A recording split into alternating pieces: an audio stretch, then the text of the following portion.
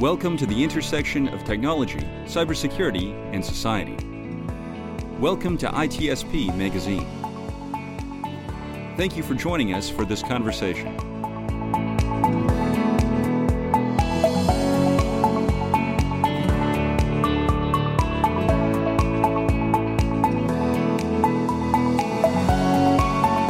And here we are. We are having story time. It's story time here on ITSP Magazine, and it's their story with our good friends at HITRUST. And a lot of folks might ask the question, who is HITRUST? And if they figure that out, they might then ask the question, well, why? Why HITRUST? And that's the question we're going to answer today in this story. There's a lot to keeping a security posture in check and meeting requirements around internal policies and regulatory policies and mapping to standards. And there's a lot that goes on to keeping businesses running safely and secure. And HITRUST has a huge hand in helping companies and their teams make that possible. And I don't know enough about it. The guys on the show know all about this, and we're going to hear from them. I'm first going to introduce Michael Parisi. He's the VP of Adoption at HITRUST. Michael, it's always good to have you on. Maybe a few words about what you do, and then pass the ball to Mike and John. Yeah, sure. Thanks, Sean. No, appreciate being here today for today's story. So, as you mentioned, Vice President of Adoption here at HITRUST. You know, what HITRUST is we are a standards organization that's focused on enterprise risk management. And we look to arm the community with a number of different solutions and tools and programs to help them manage risk more efficiently and more effectively, whether that's internally within their own organizations or externally with their stakeholders. I'm joined by two esteemed colleagues of mine and longtime friends. So I'm going to have them introduce themselves. Mike, I'll hand it to you first. Great. Thanks, Michael, and thanks, Sean. Glad to be here today. My name is Michael Thiemeyer. Mike Thiemeyer, I go by. I'm with Teladoc Health. I'm the Vice President of Risk and Compliance. We're a New York-based company, but we're really a global company, and we have people all over, I think on 6 continents right now. We provide really a lifestyle company with devices and services for telemedicine. We have both high acuity products, low acuity products. Our company's the product of multiple acquisitions as part of our growth strategy, purchasing both Livongo and InTouch Health last year, and really rounding out our product portfolio to bring patients and doctors together and devices that allow for telemedicine and a better living. Great. Thanks, Mike. And John? Thanks, Michael, and Sean. It's good to be with you, and with Mike as well. My name is John Overbaugh. I'm the Chief Information Security Officer for Alpine Software Group. So we are kind of an investment group, but really what we do is we give founders of vertical SaaS solutions the opportunity to engage with us to develop capital and grow their business with support of from our leadership, both from a business and an IT perspective. Nice one. And clearly, well, maybe not clearly for everybody, but from my perspective, both of your organizations are in the business of driving innovation to do some important things for people and society. And there's nothing more important to us as humans as our health. Now, John, you probably cover many vertical sectors. Yep. Mike, you're directly involved in healthcare. The point is, we're driving technology right to the edge in many cases. And with that comes exposure and with risk. And I'd like to get your view first from both of you, kind of in through the lens of your role at your prospective organizations. How do you enable business growth and innovation and digital transformation while also embracing the realities that you have exposure and you have risk that you need to manage? So how do you balance that? And Mike, I'll go to you first. Yeah, the balance is really important. It is, as I mentioned earlier, we're many companies coming together as one. So that maturity journey is very, very, very, very important to us. We look at risk assessment, solid risk assessment, getting a good understanding of what our roadmap is and what the risks are to that.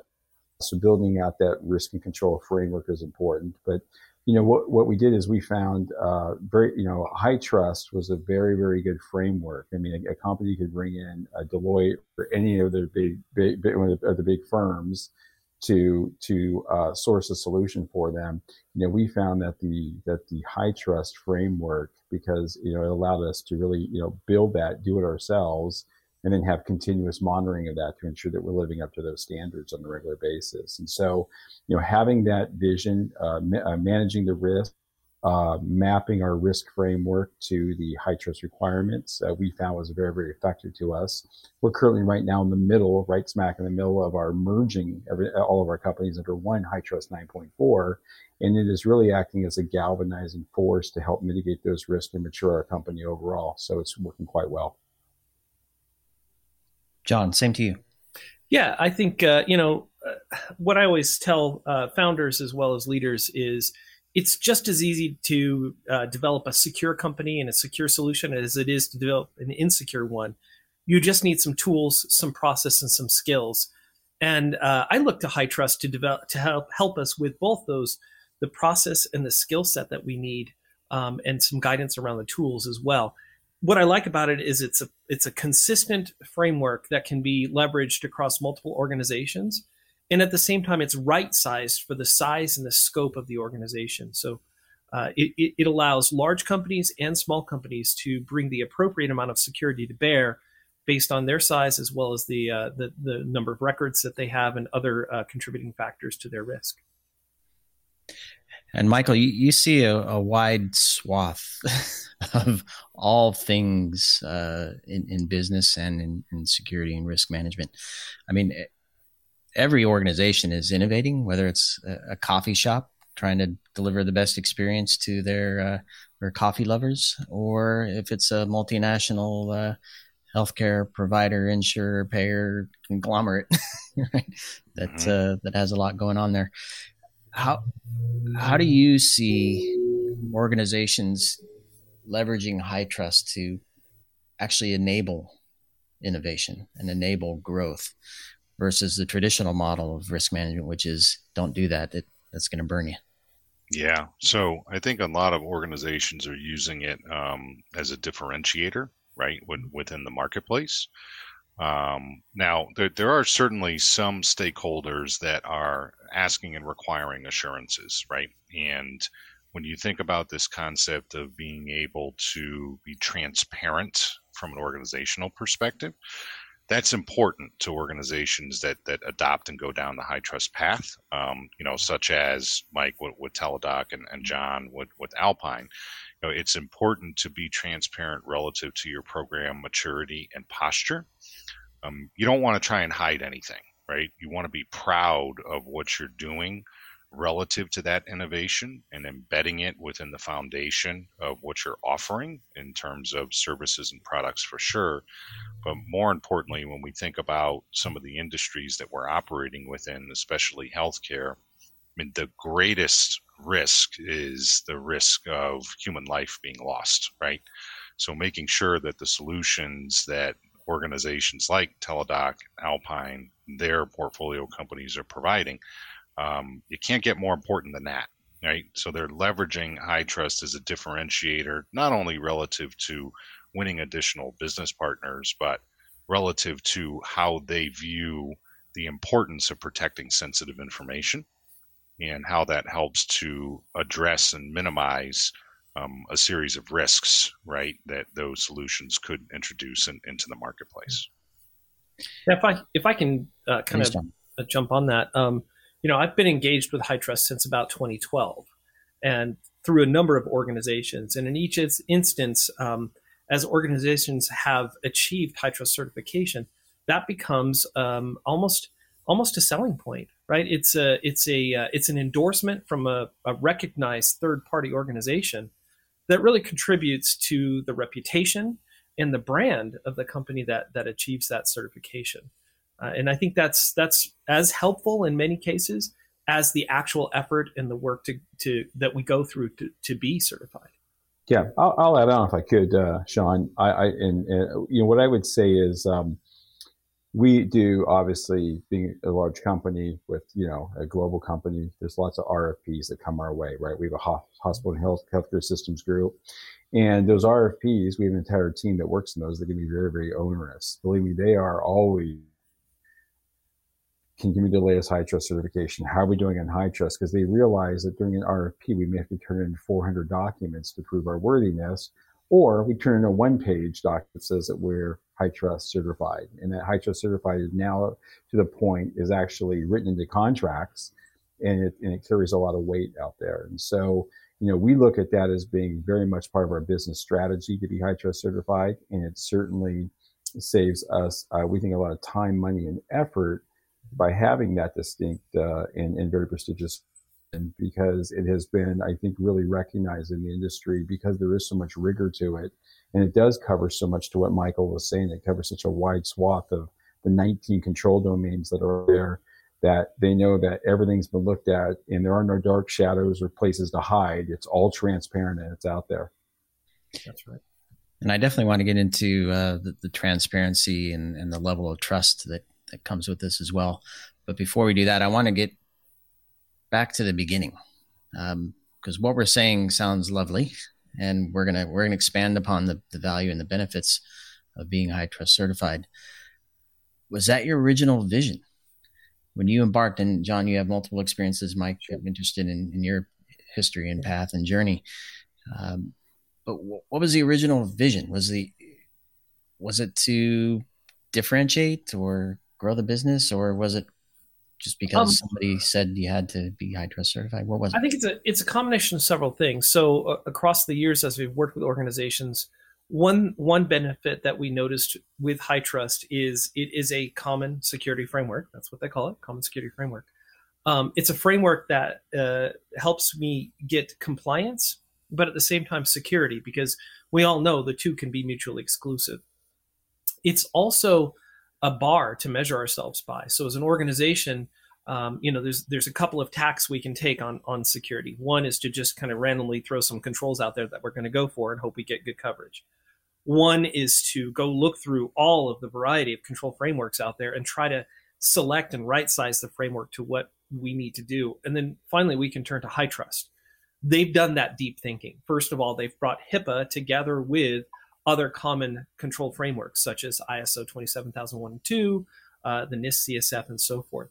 So what I've always liked about HITRUST is that rationalization has taken place for me already.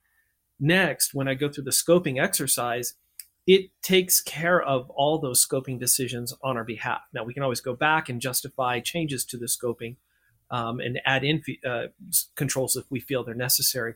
But what's nice is that it's customized for us by a third party who's already done that thought leadership. And so therefore that tailoring is recognized by other bodies, including our customers. So it's an efficient way to get to a good control set that's appropriate for my company's size and risk.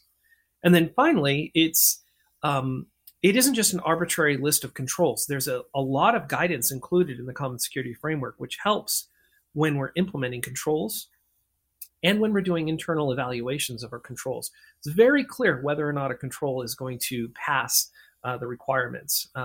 I like to I work a lot in the agile world. We talk about definition of done, which gives clarity on, okay, we're finished. And that's what I think the HITRUST framework gives me, is that definition of done for my control set. Finally, what I like is I can wrap all of that up, and I know that my customers understand what I've done. And so really, Sean, our motivation both as a consultant with clients as well as a leader in various businesses, the motivations are multiple. But really, it comes down to having a good, clear framework, having a framework that's right-sized to my organization, and having a certification that's recognized by my clients and provides value to them and value to us from a sales and marketing perspective. Yeah, I'll just add on to that. I think where our journey is, again, being the company that's a product of multiple acquisitions, depending what legacy company that we're talking with. I think initially it was done in some of the legacy companies because there was a customer expectation. As we have grown, as we're now merging and becoming what we call a one Teladoc company, as opposed to these siloed companies that are out there, it has been a fantastic experience for me to use this as a galvanizing force to really bring our company together in a really meaningful way. When you look at things like the policy and procedure, a lot of people, I think there's a misconception for some folks who are just, or companies who are just getting into HITRUST, that this is an information security program. It's really anything but. It is a cultural transformation program of your entire company. There are 19 domains. It involves InfoSec and IT, of course, but a lot of people don't realize it involves HR, training, facilities, quality control. You've got your compliance organization, your risk, your tax organization, BCDR, legal. I mean, there are so many work streams where it touches. It really does bring the entire company together, and then goes, as John said, it's that common security framework, CSF. It really acts as that galvanizing force for us to become one company. HITRUST was a major driver for us taking all the legacy companies and ensuring that we didn't have siloed policies and procedures. A lot of people entering HITRUST don't realize that policies and procedures are a huge part of your scoring, not just the implementation piece of it. So bringing those together, this acted as a catalyst for having a single platform for policies and procedures, and really integrating those to ensure they had all of the HITRUST components in there, and not just bringing them into our policies and procedures, but having the implementation part of it as well. Yeah, and Sean, if I can add on to that, I think Mike's comments and John's comments are in line with the true spirit of the programs that we have in place. There are certainly use cases where some organizations decide to go down the HITRUST path because they're contractually required, right? Or somebody asks them to do that. However, I think organizations that do that are missing out on the intrinsic value of the adoption cycle from a program perspective. And that includes things that Mike and John were talking about, right? I think it instills a sense of ownership across the organization relative to information security, of course, data, but also how seriously the organization takes collaboration on initiatives. Yep. Right. So if we bring it back to the people, right, it really helps to instill that. It's a catalyst. I think to some of Mike's comments, there's no avoiding it. Right. When we think about all these compliance and security activities, as John mentioned, that he's seen for so many years, many organizations try and silo those and say, oh, well, that's the privacy office's responsibility, or that's the information security responsibility, or maybe it's legal or procurement. But the way that we've structured the programs say that's not reality. Right. If you're not working together as a group across all of those silos, breaking down those walls, then do you really have a true sense of ownership from an organizational perspective? Which is ultimately what's going to help the ecosystem, right? So that's the true spirit of the programs. Also, I would tell you, remember, before me coming here, I've been here about 4.5 years, 22 years in professional services, right? All Big Four. What I've seen is that organizations fail to recognize the ability to rationalize how much they're doing as it relates to security and privacy, right? Yeah. When you look at all these standalone audit efforts that are out there, and we have so much audit fatigue, it's so expensive, and not only in terms of dollars, but in terms of time, that it's taking away from our strongest, most important people within our organizations. Right? They have to take their eye off the ball in delivering value and delivering, to bring it back to the beginning, as you said, the innovative services, right, that we're trying to bring to market. So how do you use something like HITRUST to minimize the impact that that's having on your stakeholders holistically across the organization? That's really the value, right? Let's rationalize where we're spending our time. At the same time, being responsive at the highest level from a transparency perspective to our stakeholders. Yeah, I'll just add on to that if I could, Sean, is that It's interesting to see where HITRUST is falling in organizations. Like I said, something that would plop on the CIO or the CISO's desk. I sit in legal and I run risk and compliance. And so, you're finding that because it really broadens such a wide area that it covers. And I always say to people, you don't become HITRUST, you don't become HITRUST certified, you really become a HITRUST company. And that's really the way I think people have to look at it. And, overall, we also find that we are, as a company, are pursuing FedRAMP. FedRAMP is a big deal. And obviously we're ISO 27001. Obviously doing this work because there's so much similarity, and if you did a Venn diagram, they'd overlap very nicely. We find that HITRUST is the leader, and acts as the catalyst for us to ready ourselves for those other audits and certifications as well, and we repurpose those throughout the cycle. Yeah. And I want to take this opportunity because and as we were preparing for this, John, we touched on this idea of that there are things that organizations, let's bring it back to the innovation. Mm-hmm. There are things businesses do. They, regardless of what it is, they're building something, either a product or a service. Mm-hmm. And you just talked about being agile and knowing when you're done. Mm-hmm. Companies rally multiple teams to build those things, and those things have support from other parts of the organization. If you're going to sell something, you have to have a contract, so you need legal, right? If you're going to support it, you have to have systems and tools to enable customer service. Yeah, there's a whole infrastructure within the business to support whatever it is you're building. You don't leave parts out, right? Mm-hmm. And you don't just ship stuff without quality. And when you're all engaged, working toward a common goal, people feel excited when you reach that end, when you're done, as you said, John. So talk to me a little bit about how you relate a HITRUST program in the context of something organizations might recognize more freely in terms of like a product delivery. I think it's very similar. I mean, I've been building software since 1995, right? And there are big pushes when you build a software application, right? There are times where it's a lot of work. And, no one's going to hide the fact on this call that the bar that's set with HITRUST is appropriately high. And it does take, as Mike has mentioned, it takes cross-organizational support and effort to get it done.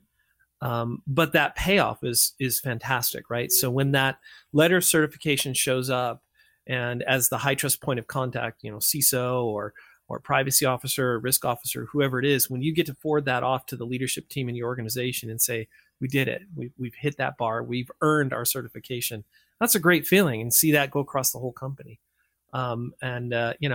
Everything worth anything requires a significant amount of effort, I would say, but it's worth it in the end. Yeah, I'll just add on to that, getting that certification, because it does take a lot of work. It is not for the faint of heart. There's a lot of work to do. I mean, we have 500 requirements, 72 controlled in areas, and 19 don't. It's a lot of work to ensure that we have, that we're operating a high degree of efficiency there. But with that, because of that, once that's accomplished, and you do, to John's point, you know, because it was everybody in the company, you let them know that there is a major sense of accomplishment and a lot of high fives, virtual and in person. Not in the last 2 years of COVID, but virtual high fives were going on. So which is great. And I want to use this opportunity, Michael, to talk about, I think John used the word right-sized, because there is a level of effort, and depending on the size of your organization and the exposure you have, the risk you have in terms of how many records you hold, you want to protect, or systems that are critical that need securing. Whatever is the right scope should be the scope, and the quality around that scope shouldn't change, but the scope changes, right?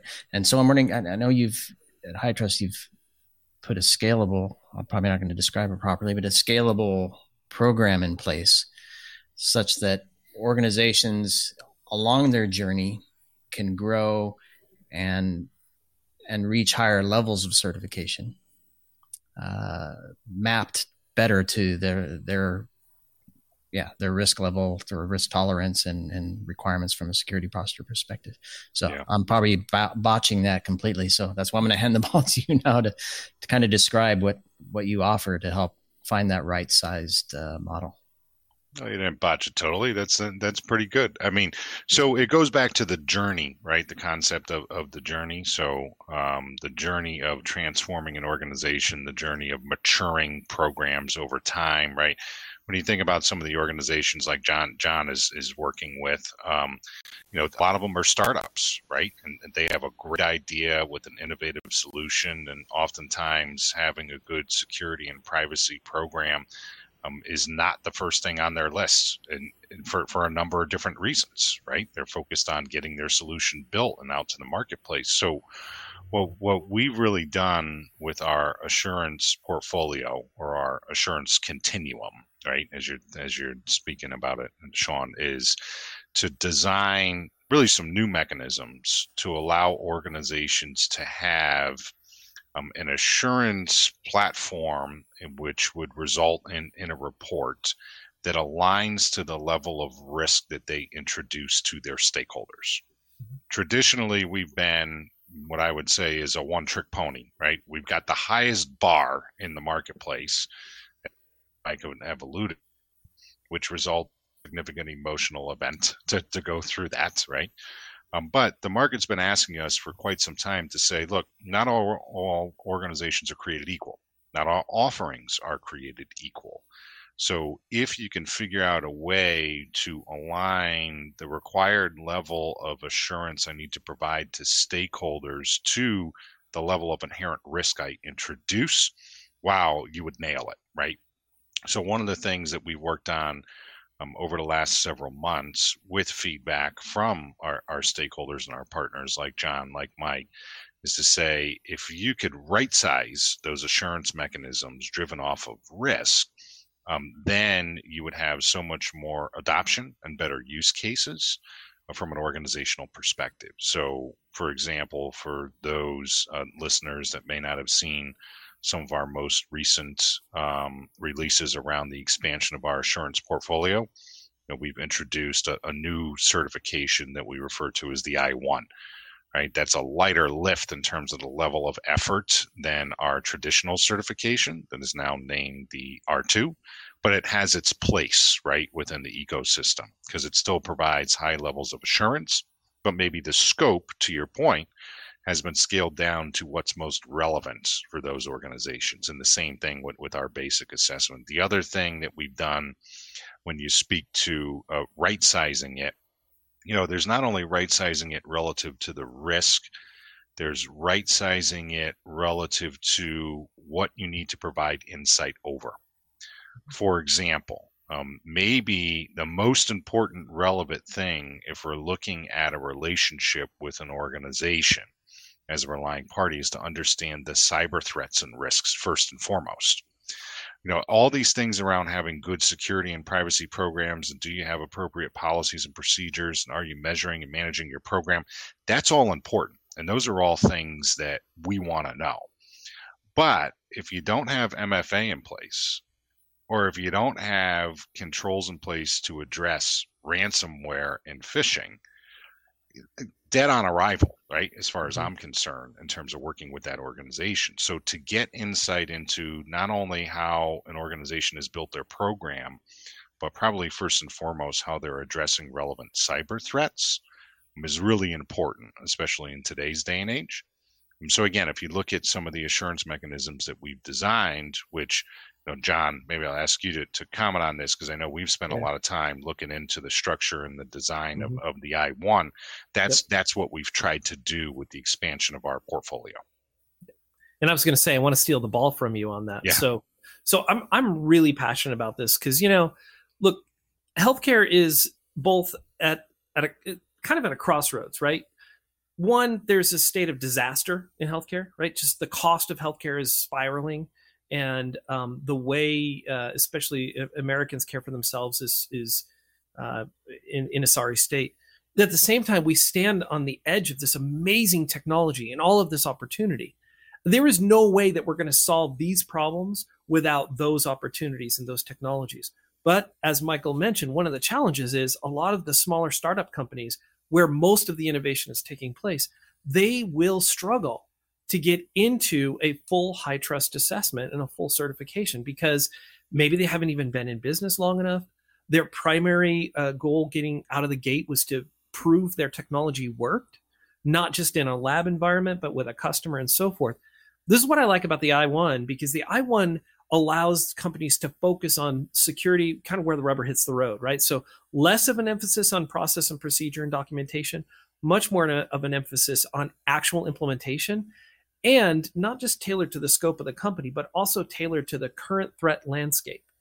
So as Michael mentioned, there'd be some conversations in that certification around, your ransomware protection and so forth. So this is what I love about it, because it's that enabler.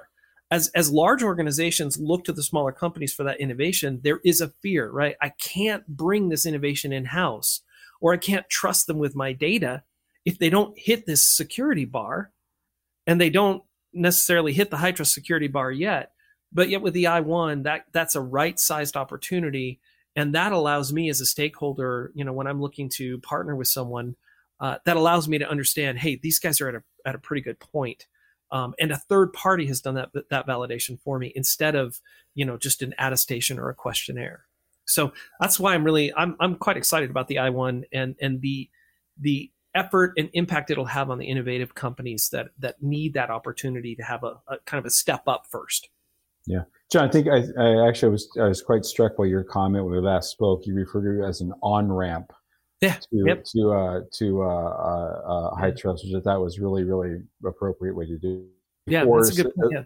As a larger company, we look at the R2, right? So it's not we want to go for the R2. Yep. It's right for us in our maturity level, and also because of our size, we don't want to be in this less a continuous cycle of getting that certification. But I think you're right to having companies who are doing great innovation and they need that. It is a great on-ramp to your point. Yep. And to Michael's point, to Michael's point earlier about the value beyond just getting the certification, there is a process. And I want to talk to you, both of you and John and Mike, about what it feels like to go through the process of on-ramping, onboarding, and achieving that success. I think, Mike, you talked about the team being galvanized around the effort. So talk to me a little bit about the culture that comes with the process beyond that takes place before the actual certificate. Yeah, I will. It's great. And so obviously I have to say the MyCSF tool, the HITRUST MyCSF tool, is fantastic. And we use that as our first basis. It really is the first thing we do. We scope everything out. We make sure that and then we get that output Excel sheet. And from that Excel sheet that said, these are your requirements. And we have give or take 500 requirements that are in there, as I mentioned, and 72 control families and the 19 domains that everyone would have. What we start to do is the first thing we start to do is we start the data model. Now, there's a very good rubric that's in there for scoring. And what I think a lot of people don't understand with HITRUST is based on an average score as opposed to getting 100% on everything. Obviously, we strive for 100% on everything, and we want 100% everything, and that's what our goal is. But the ultimate score is there's a rubric there that allows you to pass, which means that you can have some highs and lows. So the first thing we do is using that rubric and really the maturity scale is we forecast what our current maturity is on every single requirement, all 500 of them. So we data model it, and then we look at where we need to raise the bar, and on all 500 of those, and we build a data model that shows what our passing score will be and figure out those averages there. From that point on, we build a plan. We pull all the work streams together, and I think I've got 14 work streams right now. I think it's 14 overall that are working on this and doing their part to. It's not just about pulling artifacts. It's really about ensuring that we've got the right policies, the right procedures, and have we implemented to a high degree of sophistication. And we project manage that out, and we report on it with full transparency to every stakeholder in the company.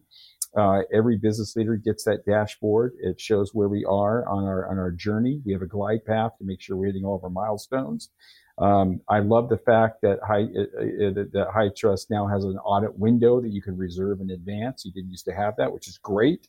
And so that's all done. And we make sure that we measure and monitor every step of the way, and that there's good QC on those artifacts that are coming in, because obviously when you have your third-party audit organization, and it's important to have a good 3PAO, a good third-party audit organization that works well with you, they are going to put us to the rigor of ensuring that they're doing the audit that takes place before they submit to High Trust. So we make sure that I think having the transparency, having the planning in advance, making sure that we've got great internal tools and processes, and that we are in parallel managing everything to ensure that by the time we submit, we are very predictive to what our outcome is going to be, and that works very well for us. I'm kind of a simple guy, so I like to find analogies in my life, and I do a lot of endurance athletic events and things like that. And one of the toughest things I've ever done physically is climb Mount Rainier in Washington State. And, I liken that High Trust engagement to be very much like climbing Mount Rainier. So, I'll train and prepare physically for that climb. I'll also train on my climbing skills and mountaineering skills and so forth.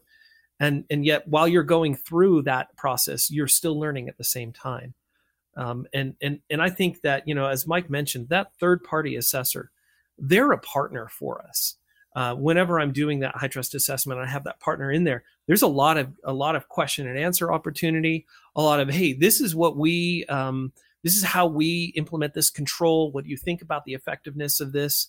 And there's give and take, and there's learning that happens all through the process. And I think that's really what it is it's a process. It's a growth process that happens kind of year over year as we go through those assessment experiences. So it does tend to lift the company on a recurring basis. And that's one of the things that I really appreciate about the High Trust program, is that it isn't a one and done thing. You're certified once. You have an interim certification, which may not be the significant scope that your first certification would be. But then every other year, you continue to recertify on all of your controls, and you rescope. So you may have new controls that get introduced on those new years. So there's sort of this continual improvement and process improvement aspect that comes with the High Trust certification. Yeah, I actually love that analogy about climbing Mount Rainier. Something I've always wanted to do, by the way. Haven't done it yet. I'll get there someday. I think what happens also, just to kind of add on to what you're saying, I think you kind of blaze a path up that mountain as well. Yeah. And I had one of our technology executives just tell me last week, he said, this is so much easier the second time around, because I think you've really laid the foundation for all that, and there's an expectation. So if you're new at it, it's going to seem very, very foreign and difficult because you're looking at everything. But I think once you go through it and you really mature your company, and as I mentioned earlier, and I think Michael validated, there's no place to hide. There are no places to hide in a High Trust certification.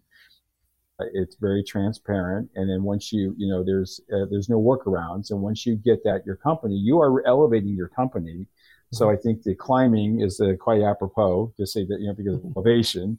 And from that point on, I think it sets expectations of what people can expect. And you get into that continuous monitoring where no one wants it to be a fire drill next time. They don't want to be inventing while we're already in flight, so they're preparing in advance. And it really changes the culture.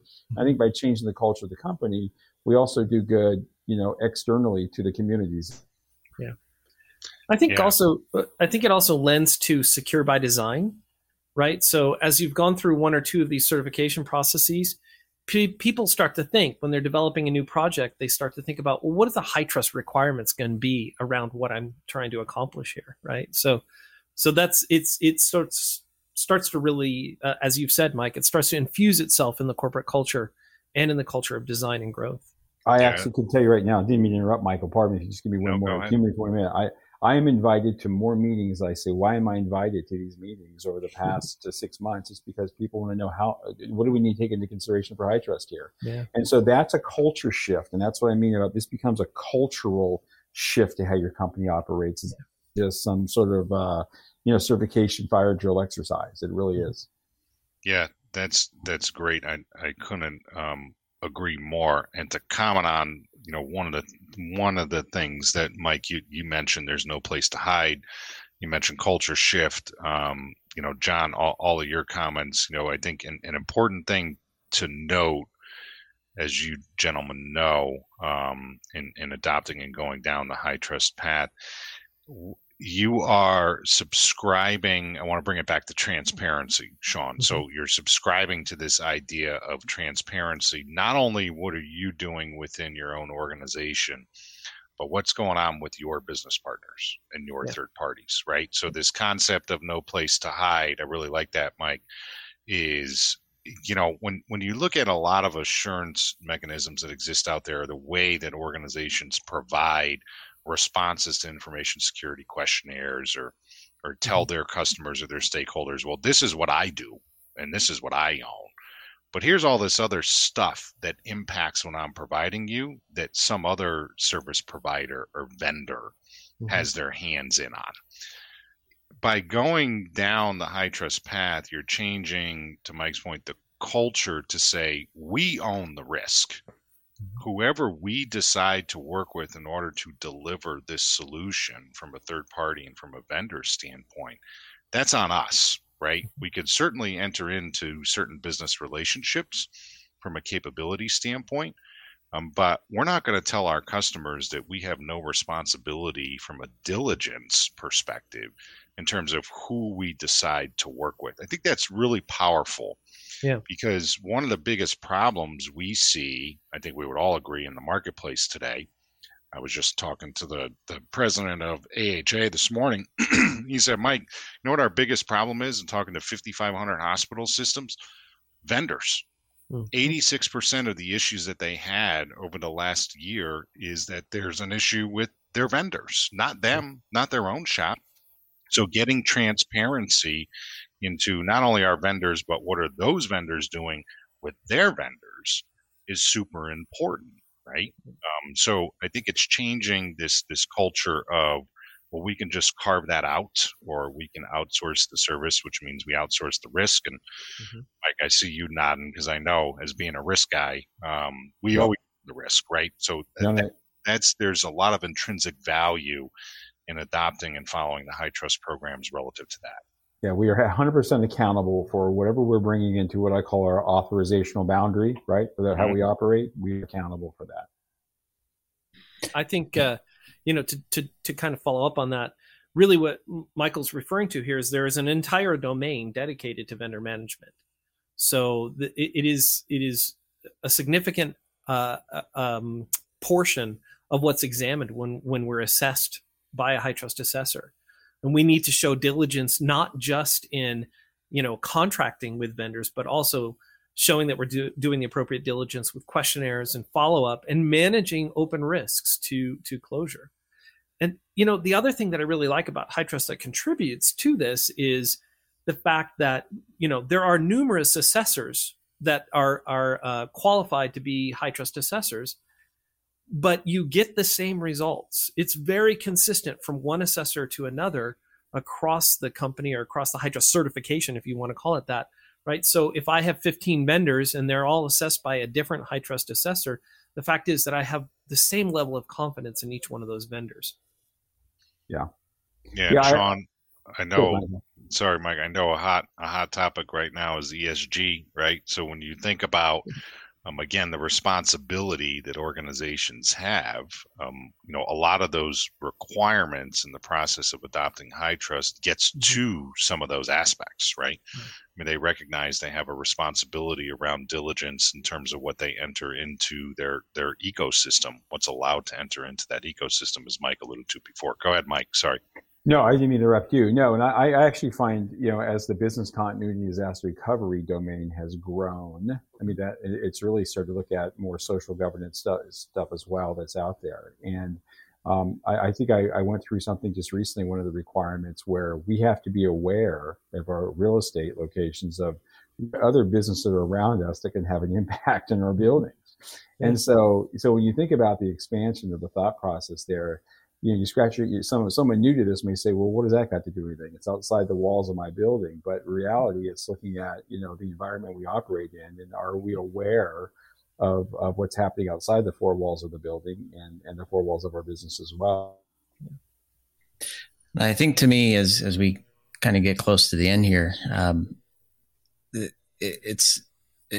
heard it a few times now. You have nowhere to hide, and to me, if you're trying to hide, that's kind of the wrong stance. I'd rather, and I think Mike probably speak to this from the ecosystem perspective, but I'd rather us demonstrate that we do care and that we are taking action and we're owning and taking responsibility for the risk that we have and the exposure that we have as a collective ecosystem, right? Not just one entity in the chink of armor. So how do you see, kind of like the closing question here, how do you see your path moving forward with HITRUST, where perhaps you're able to achieve even bigger and better things now because you're not overburdened with third-party questionnaires, you're not overburdened with wrong-sized assessments, you're not over-stressed about audits that you're going to fail because you haven't taken the time. Mike, I know we had another company who had an audit come in and they said, well, we don't know how to get that scope, or we don't know how to get that information the way the auditor wants.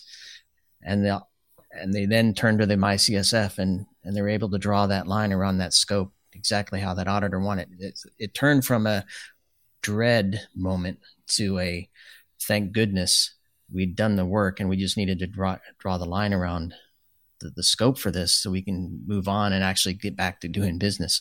So the question to Mike and John, then maybe the final word from you, Michael, at the end, what's the future hold for you, for your business, where HITRUST can help you actually achieve even bigger and better things for your business, your customers, and potentially even society? Yeah. I'll go and go first, if that's okay. It's important to us, and I think it goes back to what we said earlier. Why, one of your first questions, why HITRUST? Because you have to, or because you want to. And we are in that place at Teladoc as we want to. And obviously there's a value to that, to our customers and to our products or our services, but most importantly to our maturity. So having a solid maturity, I call it a maturity framework, right? It's a risk and control framework. It's a maturity framework, but it covers a lot of different types of framework. You know, being able to measure and elevate our scoring and become better and better and predictive, to recycle those results in a continuous monitoring program. So building out a Kanban where it's even though we're in a 2-year cycle, we don't feel like we're starting from ground zero every 2 years, right? It is very, very systematic. As we become a FedRAMP company, which we're heading down that path, and as we look at ISO 27001 and other certifications that have a Ben overlay to that, it's capitalizing on that, but using really the HITRUST certification as the base, and then managing and monitoring that, you know, throughout that cycle to ensure that we can grow as a company, benchmark ourselves as a company, build continuous monitoring, and be very predictive in our outcomes and elevate our company to be a better, more mature company, you know, here. I'll answer more from the consultant and leader perspective in me than just John as a CISO, right? I mean, I think all companies, as they move through the HITRUST process, I think they have that opportunity to look forward to a future where things are predictable, where things are transparent. I know that the HITRUST organization is working very hard behind the scenes to push the recognition of the HITRUST brand and the certification so that that third-party work is more easily performed. So I think organizations that really engage with HITRUST and adopt it as their framework are going to find, number one, they have a more rational approach to information security. It's spread throughout their culture, across their organization. They're not the ones that have to spearhead and kind of beat people to get involved, but the whole company adopts it. And I also think companies can see lower friction and lower barriers of entry in that vendor partner relationship. And really, to me, this sort of moves the needle for me from this is a vendor to this is a partner, because, you know, these organizations have the same level of care around security as my organization might. So I really see, you know, it's still a lot of effort, but I think from a business strategy perspective, this is really where the rubber hits the road, that it furthers our corporate strategy, it furthers our opportunities, and it reduces friction in moving forward and taking advantage of those opportunities in the future. It's not often when you can get the strategy rubber to hit the road. That's for sure. That's a difficult thing to do, and if this helps with that, that's pretty wild. Michael, final thoughts from you on this.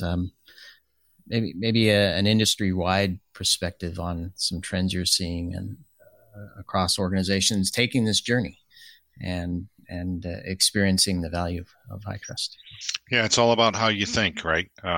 It's funny, back in my professional services days, we'd get people that come in with English majors and anything outside of accounting, and sometimes those were your best hires because it was all about how they thought, right? So I think as you've heard from Mike and from John and from a number of organizations, how are they thinking about this concept of transparency and protecting sensitive information and to benefit the overall ecosystem? So you got to change your thought process. I think we've heard that today, right? We own it. We own it as individuals. We own it as organizations.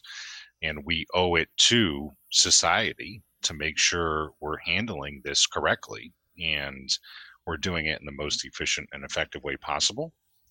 So I think those are the thought leaders like John, like Mike, that you'll see emerge from other industries and try and figure out, again, what's the best way to address this and make sure that we're doing our appropriate diligence to all of our stakeholders within the community as it relates to protecting that sensitive information. Yep, I love it.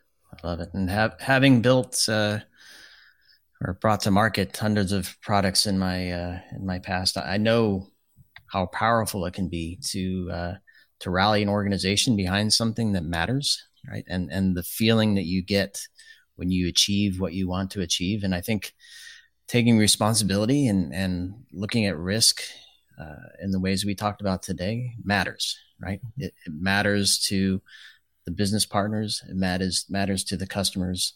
And as you pointed out, Mike, it matters to society. We want a healthy, happy, safe society, and all this plays a role in that. So indeed, I love it. Well, we are at time here. I'm sure we could all keep going with some more examples, but I want to take this moment to thank you, John and Mike, for sharing your insights with us and why HITRUST is important for you. Very different perspectives, and I'm sure many of your points resonate with different folks for different reasons. Michael, it's always great to have you on the show and good to chat with you. As you know, I'm big into risk, which is kind of nerdy, and we can talk about this forever. And I'm thankful we had this opportunity to chat about this today. Great. Thank you, guys. Thank you for having me. Yeah, thanks for having us. And there will be notes in the post for this, show notes, which will include some links to some of the things we talked about, certainly the I-1 and the R2 and any other resources John and Mike and Michael feel would be helpful for folks to start and or continue their journey down the HITRUST framework path. So thanks everybody for listening. We'll catch you on the next Their Story.